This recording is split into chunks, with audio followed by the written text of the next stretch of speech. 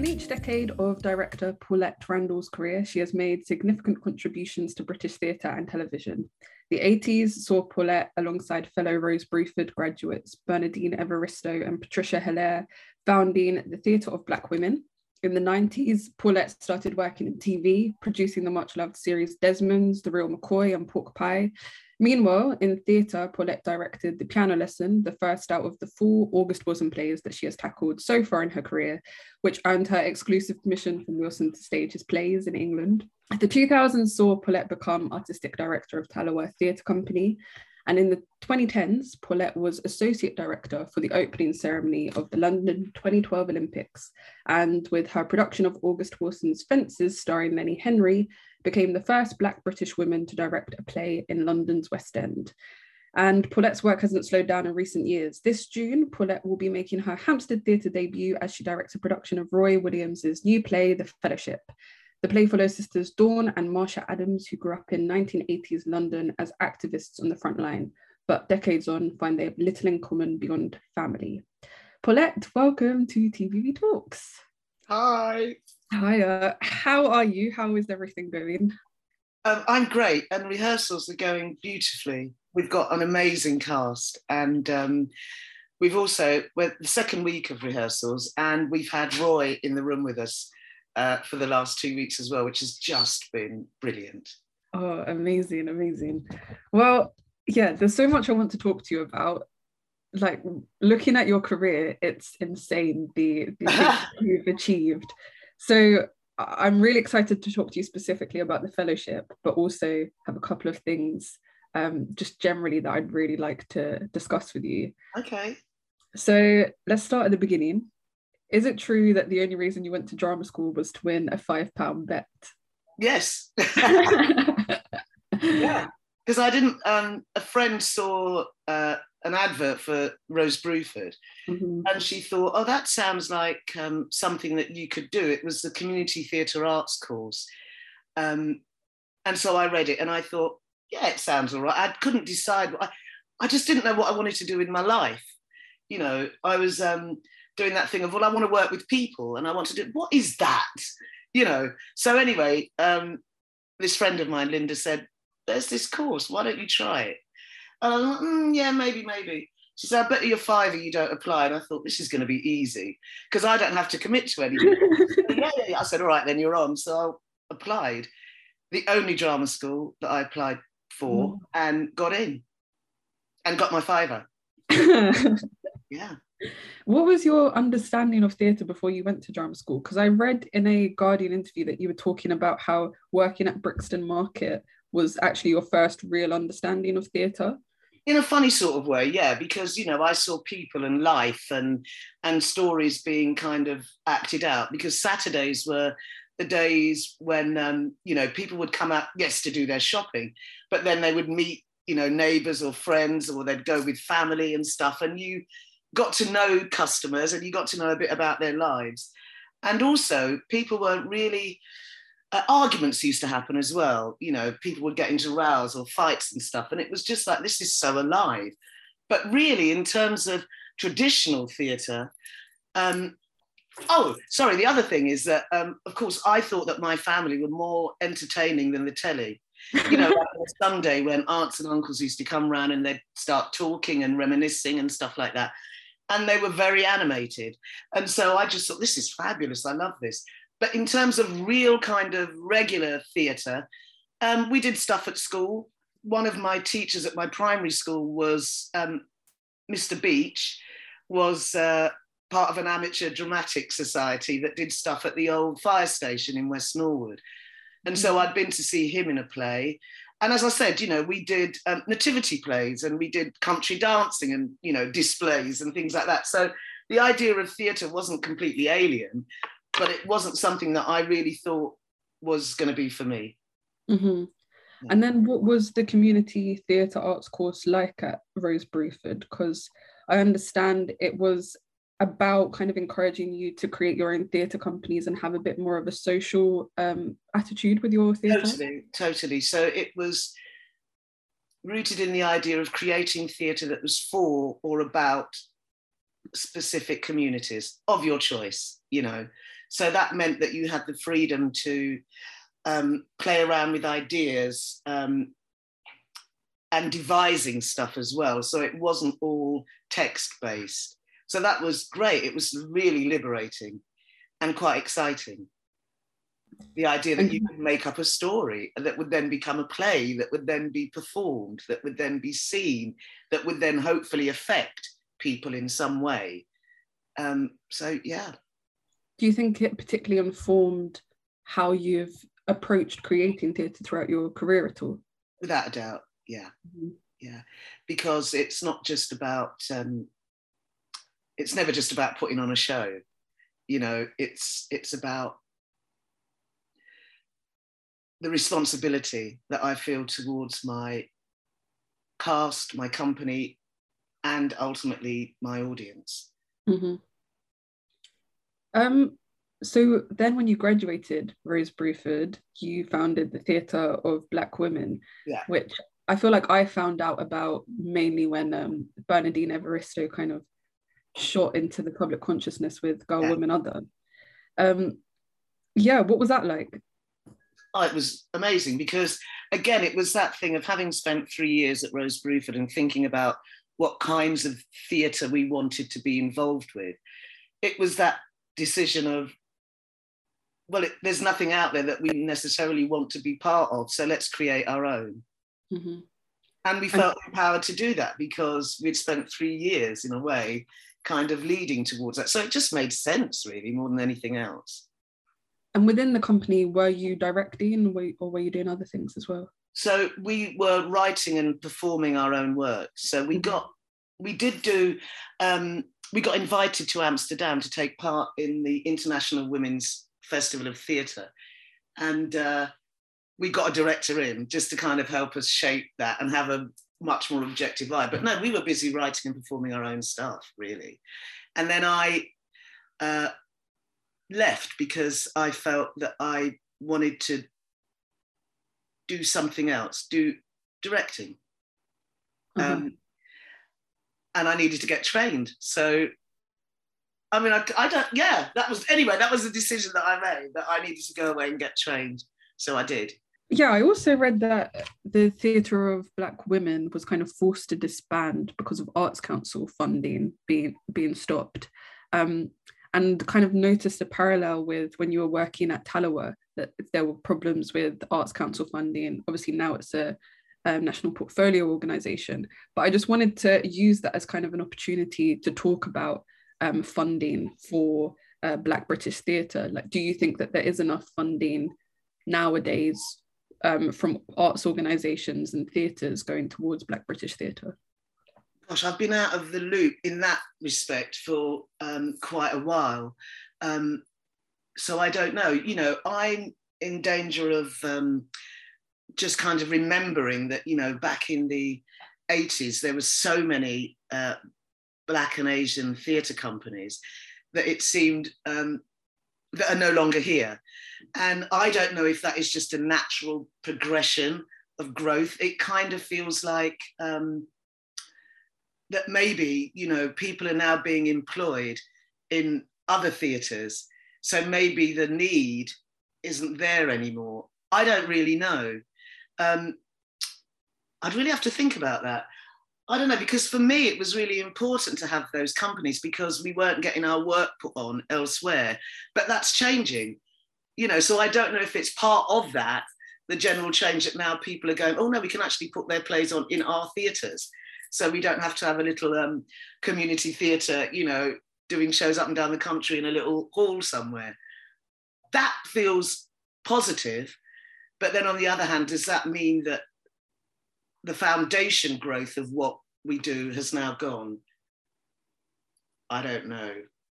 Yeah. I don't know. It's a really interesting question. Yeah. And I think it is interesting comparing like what has changed since the 80s. I mean, obviously there's a lot more, it's a nuanced conversation to be had, but yeah, it is so interesting. And also I'd like to do a little bit of research actually, just to find out what the figures are and what the facts are at the moment. But what was it like for you in the 80s then? Because obviously I don't know what it was like in the theatre sort of economy in the 80s. What was the kind of general feeling with all of these Black and Asian theatre companies that were around? Well, you felt, for one, you felt supported, and you felt as though they valued what you had, the stories that you wanted to tell. You know, we had the Greater London Arts, who were really supportive. Ken Livingstone was, you know, at County Hall. There was, you know, it was a really positive, proactive time for disaffected voices to be heard, and they were encouraged and supported. Mm-hmm. So it was an exciting time. Yeah, yeah. And allowed us to grow and develop and nurture ourselves and other people, and just get better at your craft, you know, as well, on top of, you know, all the other stuff. And obviously you've gone on to achieve some monumental things, like I said in the introduction. Do you kind of see that your peers from the 80s like have kind of also been able to progress in that way?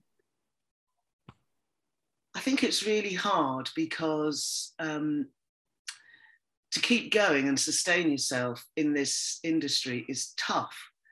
You know, you really don't earn a living wage when you do theatre. You just don't. So it's almost like, well, you have to be able to afford to do what you love. So it's really hard. So in a way, the fact that I've crossed another bridge into TV and stuff kind of helps to finance me in a way to do theatre. So if you don't get that opportunity to try your hand at something else, then it becomes almost impossible to sustain any kind of living. So I know that we've lost some folk by the wayside just simply because you just can't keep going. I used to say to people, oh God, you know, I remember my dad, who's dead now, but I remember saying to him, Daddy, listen, you're going to have to help me with my tax this year because I haven't got the money to pay. And he used to say to me, I'm going to be dead one of these days. What are you going to do? I don't know. But in the meantime, can you just write the check, please? Because, and I learned very quickly to have no shame in asking for things, whether it was food, money from my dad, you know, or whatever, because the passion and the desire to do what I do was so great that I thought I've just got to find a way of doing it. But it's tough. It's really tough. You say that TV has been important for allowing you to kind of sustain yourself financially. Would you say comparatively TV compared to theatre in terms of investing in Black British talent, do you see any difference between the two, or do you think it's fairly similar, the landscapes for both? Oh gosh, it's interesting because already, you know, if you look at my CV of what I've done in telly, it's predominantly Black. You know, going back to the beginning, which was the Real McCoy. I went in as an associate producer, I think. It was whatever, you know, required. So it was working with scripts, it was working with the actors, it was doing a bit of everything. Theatre and telly. Ask me the question again. Comparatively, do you think Black British talent working in television are being invested in enough? I've started to see a change now. I think that there was a time where certain people like Lenny Henry, for example, you know, he was really behind the Real McCoy, instrumental people in making sure that happened.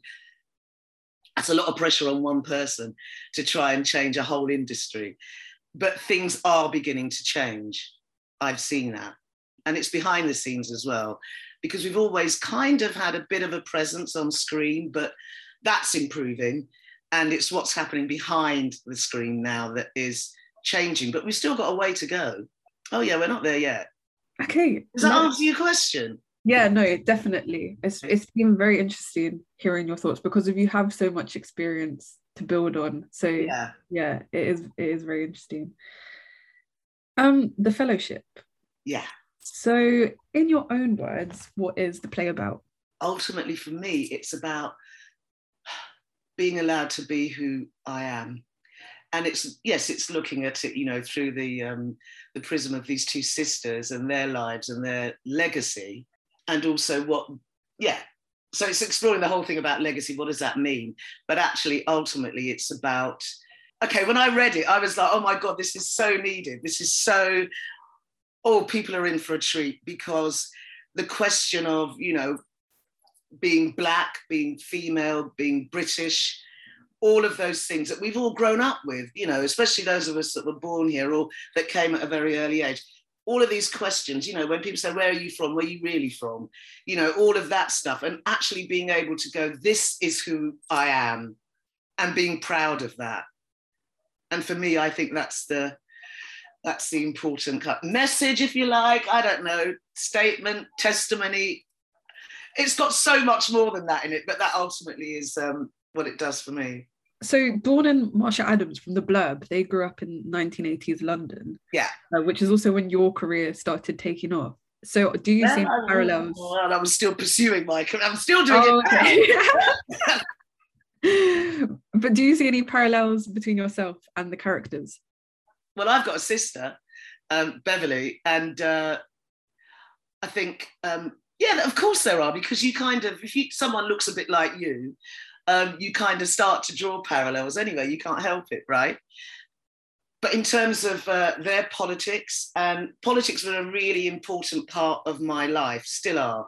So I remember way back, before I started drama school, there was the Anti-Nazi League. And there was an offshoot of that called School Kids Against Nazis. And I remember at school, we were all kind of going, yeah, we want to be part of that. We want to be able to say something, and we want to be able to make a change.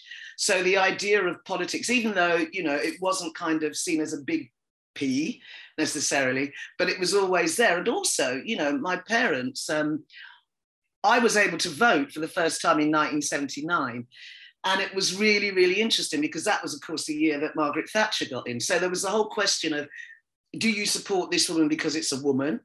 Or do you go with the politics of the party that you agree with? So you had to start having that debate with yourself anyway, and with my parents and my friends and whoever else was at the same kind of crossroads. So, yeah, so I guess that there are parallels with those sisters because of their involvement in politics in their own way. They were doing it within their community, and I was kind of discovering and exploring being at drama school and still living my life, but it was very different. Yeah, but there are parallels, of course. Yeah. And what attracts you to directing the play? You've kind of already said what it is that the play speaks to you about, but is there anything more that attracts you to it? What attracts me to any play is the possibility of getting better at what I do. Also, I'm a storyteller, you know, so anything that's going to allow me to tell a story and hopefully move an audience, that hasn't changed. That's always been the case. And all I do now is just try and get better and better at what I do. But it's still the same. I still want to move people. I want to be able to move and touch people in some way. Are there any elements of the play that you found difficult to direct? It's always hard because, you know, you start every play fresh and new, and Roy's an extraordinary writer, and so you really have to try and get into his head, the way that he speaks, the way that he tells a story, and how hopefully enhance that and make that clear for the audience. So it's always tough. It's always tough. I get so nervous before the first day of rehearsals, excited as well, but really nervous because you think, oh gosh, I hope I've got an angle on this that's going to be clear for the cast, for, you know, and then ultimately the audience. But yeah, so no, it's just hard. It's really hard. It's very refreshing to hear someone with as many excellent credits as you have saying that their job is hard. It is, because the thing that makes it seem, I guess, easier is because I absolutely love what I do and I wouldn't want to do anything else. But it's hard because, you know, you've got to get it right and honour the writer. You know, whoever the writer is, it's because they're the first voice, you know, that you hear. So yes, it's a huge responsibility, put it that way, that I never ever want to take for granted. So, I mean, bringing up the writer, I wanted to ask you about your relationship with writers. I mean, mainly because I found that thing about August Wilson just crazy. The great August Wilson saying... I know, right? I know. I couldn't believe it. So I'd done the piano lesson, and then and I went to meet him, and that was, I've told this story before, but you won't mind me saying it again. So I had managed to not see any of his work that had been done in London. I went to New York to meet him, and I wouldn't even sit down. I was standing up, and I said to him, I've just got to say something before we start, Mr. Wilson. I said, I've never seen any of your work and I haven't read any of your other plays. I've read this one and I love it. Said it. And he looked at me and then he leaned forward and he said, I don't go to the theatre much myself. And I thought, I'm in love. This man is just incredible. You know, all the time I was thinking, Tony Award-winning, Pulitzer Prize-winning writer, what are you doing? But that level of honesty, I think, was the thing that that did it for us. So that was the beginning of a great friendship and a great relationship. So when we came to do Two Trains Running and, you know, ask again for the rights to do it, he was like, listen, you can do any of my work as long as it's Paulette. I can't believe this. Can't believe this. I mean, how extraordinary, but also how wonderful and amazing. Well, of course, that's all changed now that he's died. But yeah, up until he died, yes, I was the only one. Which was just amazing. And thank you, August. You know, thank you for the faith, trust, and love. And then, I mean, Roy Williams also is this fantastic, prolific British writer. He's extraordinary. Yeah, and you've said that he's in the rehearsal room. Firstly, what's that like? Has that been easier for you to kind of honour the writer, like you said? It's really important when it's a new piece of work that the writer's there. It's crucial because it's the first time that it's going to be seen. You know, hopefully it will go on to have a life and other people will pick it up and do it. So this is the time for the writer to get it as close to what they imagined. Obviously giving you space and room to add your tuppence worth as well. But it's really important for them to be there. It's crucial, really. But I like having writers in the room. So, you know, August was never available to come and sit. Well, also, you know, the plays have been done before. He didn't need to come and sit and listen to this British version of what he's doing. But yes, I think it's really important. If the writer's alive, have them in the room. It can only enhance what you're doing. And that must be nice for the writers as well, to feel like they have a director who is being so attentive to what they want the play to be as well. I hope so, yeah. And it's all in the pursuit of getting it right, you know, and making sure there's clarity and there's, getting it right. In terms of Roy Williams's work, how familiar were you with his work before the fellowship? Was it an August Wilson situation where you'd read nothing else? No. I was a bit better with Roy. I'd seen quite a bit. I think the No Boys Cricket Club might have been one of the first ones that I remember really clearly. But we've worked together before. So we've done Cat B, that was at the Tricycle, then Tricycle, now the Kiln. And then we did Angel House, another one of his plays that we toured. So do you have a favourite Roy Williams play? Is it one of those two? It's a Fellowship right now. Fellowship. Oh my God, yeah. Fantastic. Yeah, and how did directing this play in particular then come about? You've already worked with him before. Did he ask you to take on the Fellowship as well? Yes, he did. And I was blown away when he said, I think this one is for you, Paulette. This one, you know, what a fabulous amount of faith and trust that man has, because it's an extraordinary piece of writing. It's so rich. It's so powerful. I know I keep saying this, but I just want to get it so right. I just want to get it right. So having him there is perfect for me. The way you're talking about it, I can't wait to see it. It sounds fantastic.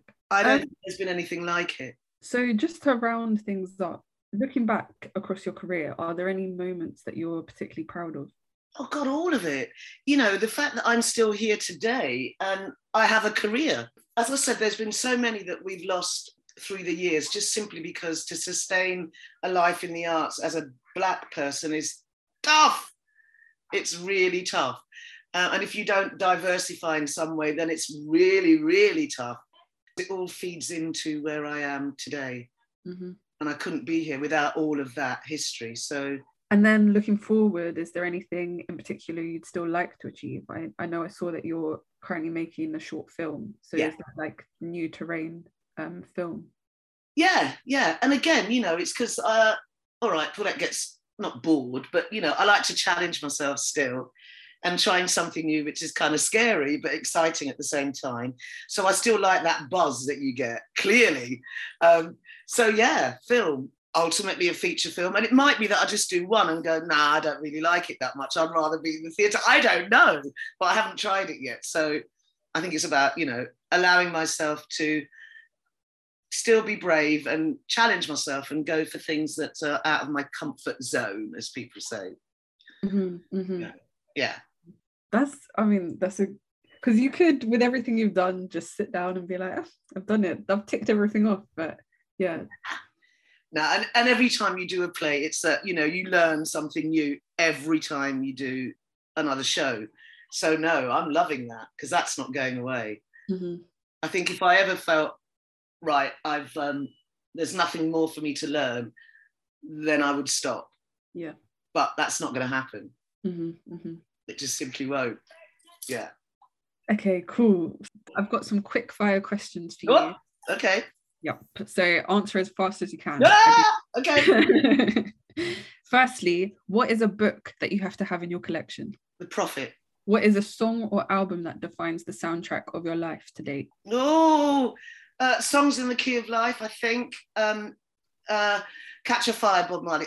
Yeah. Okay.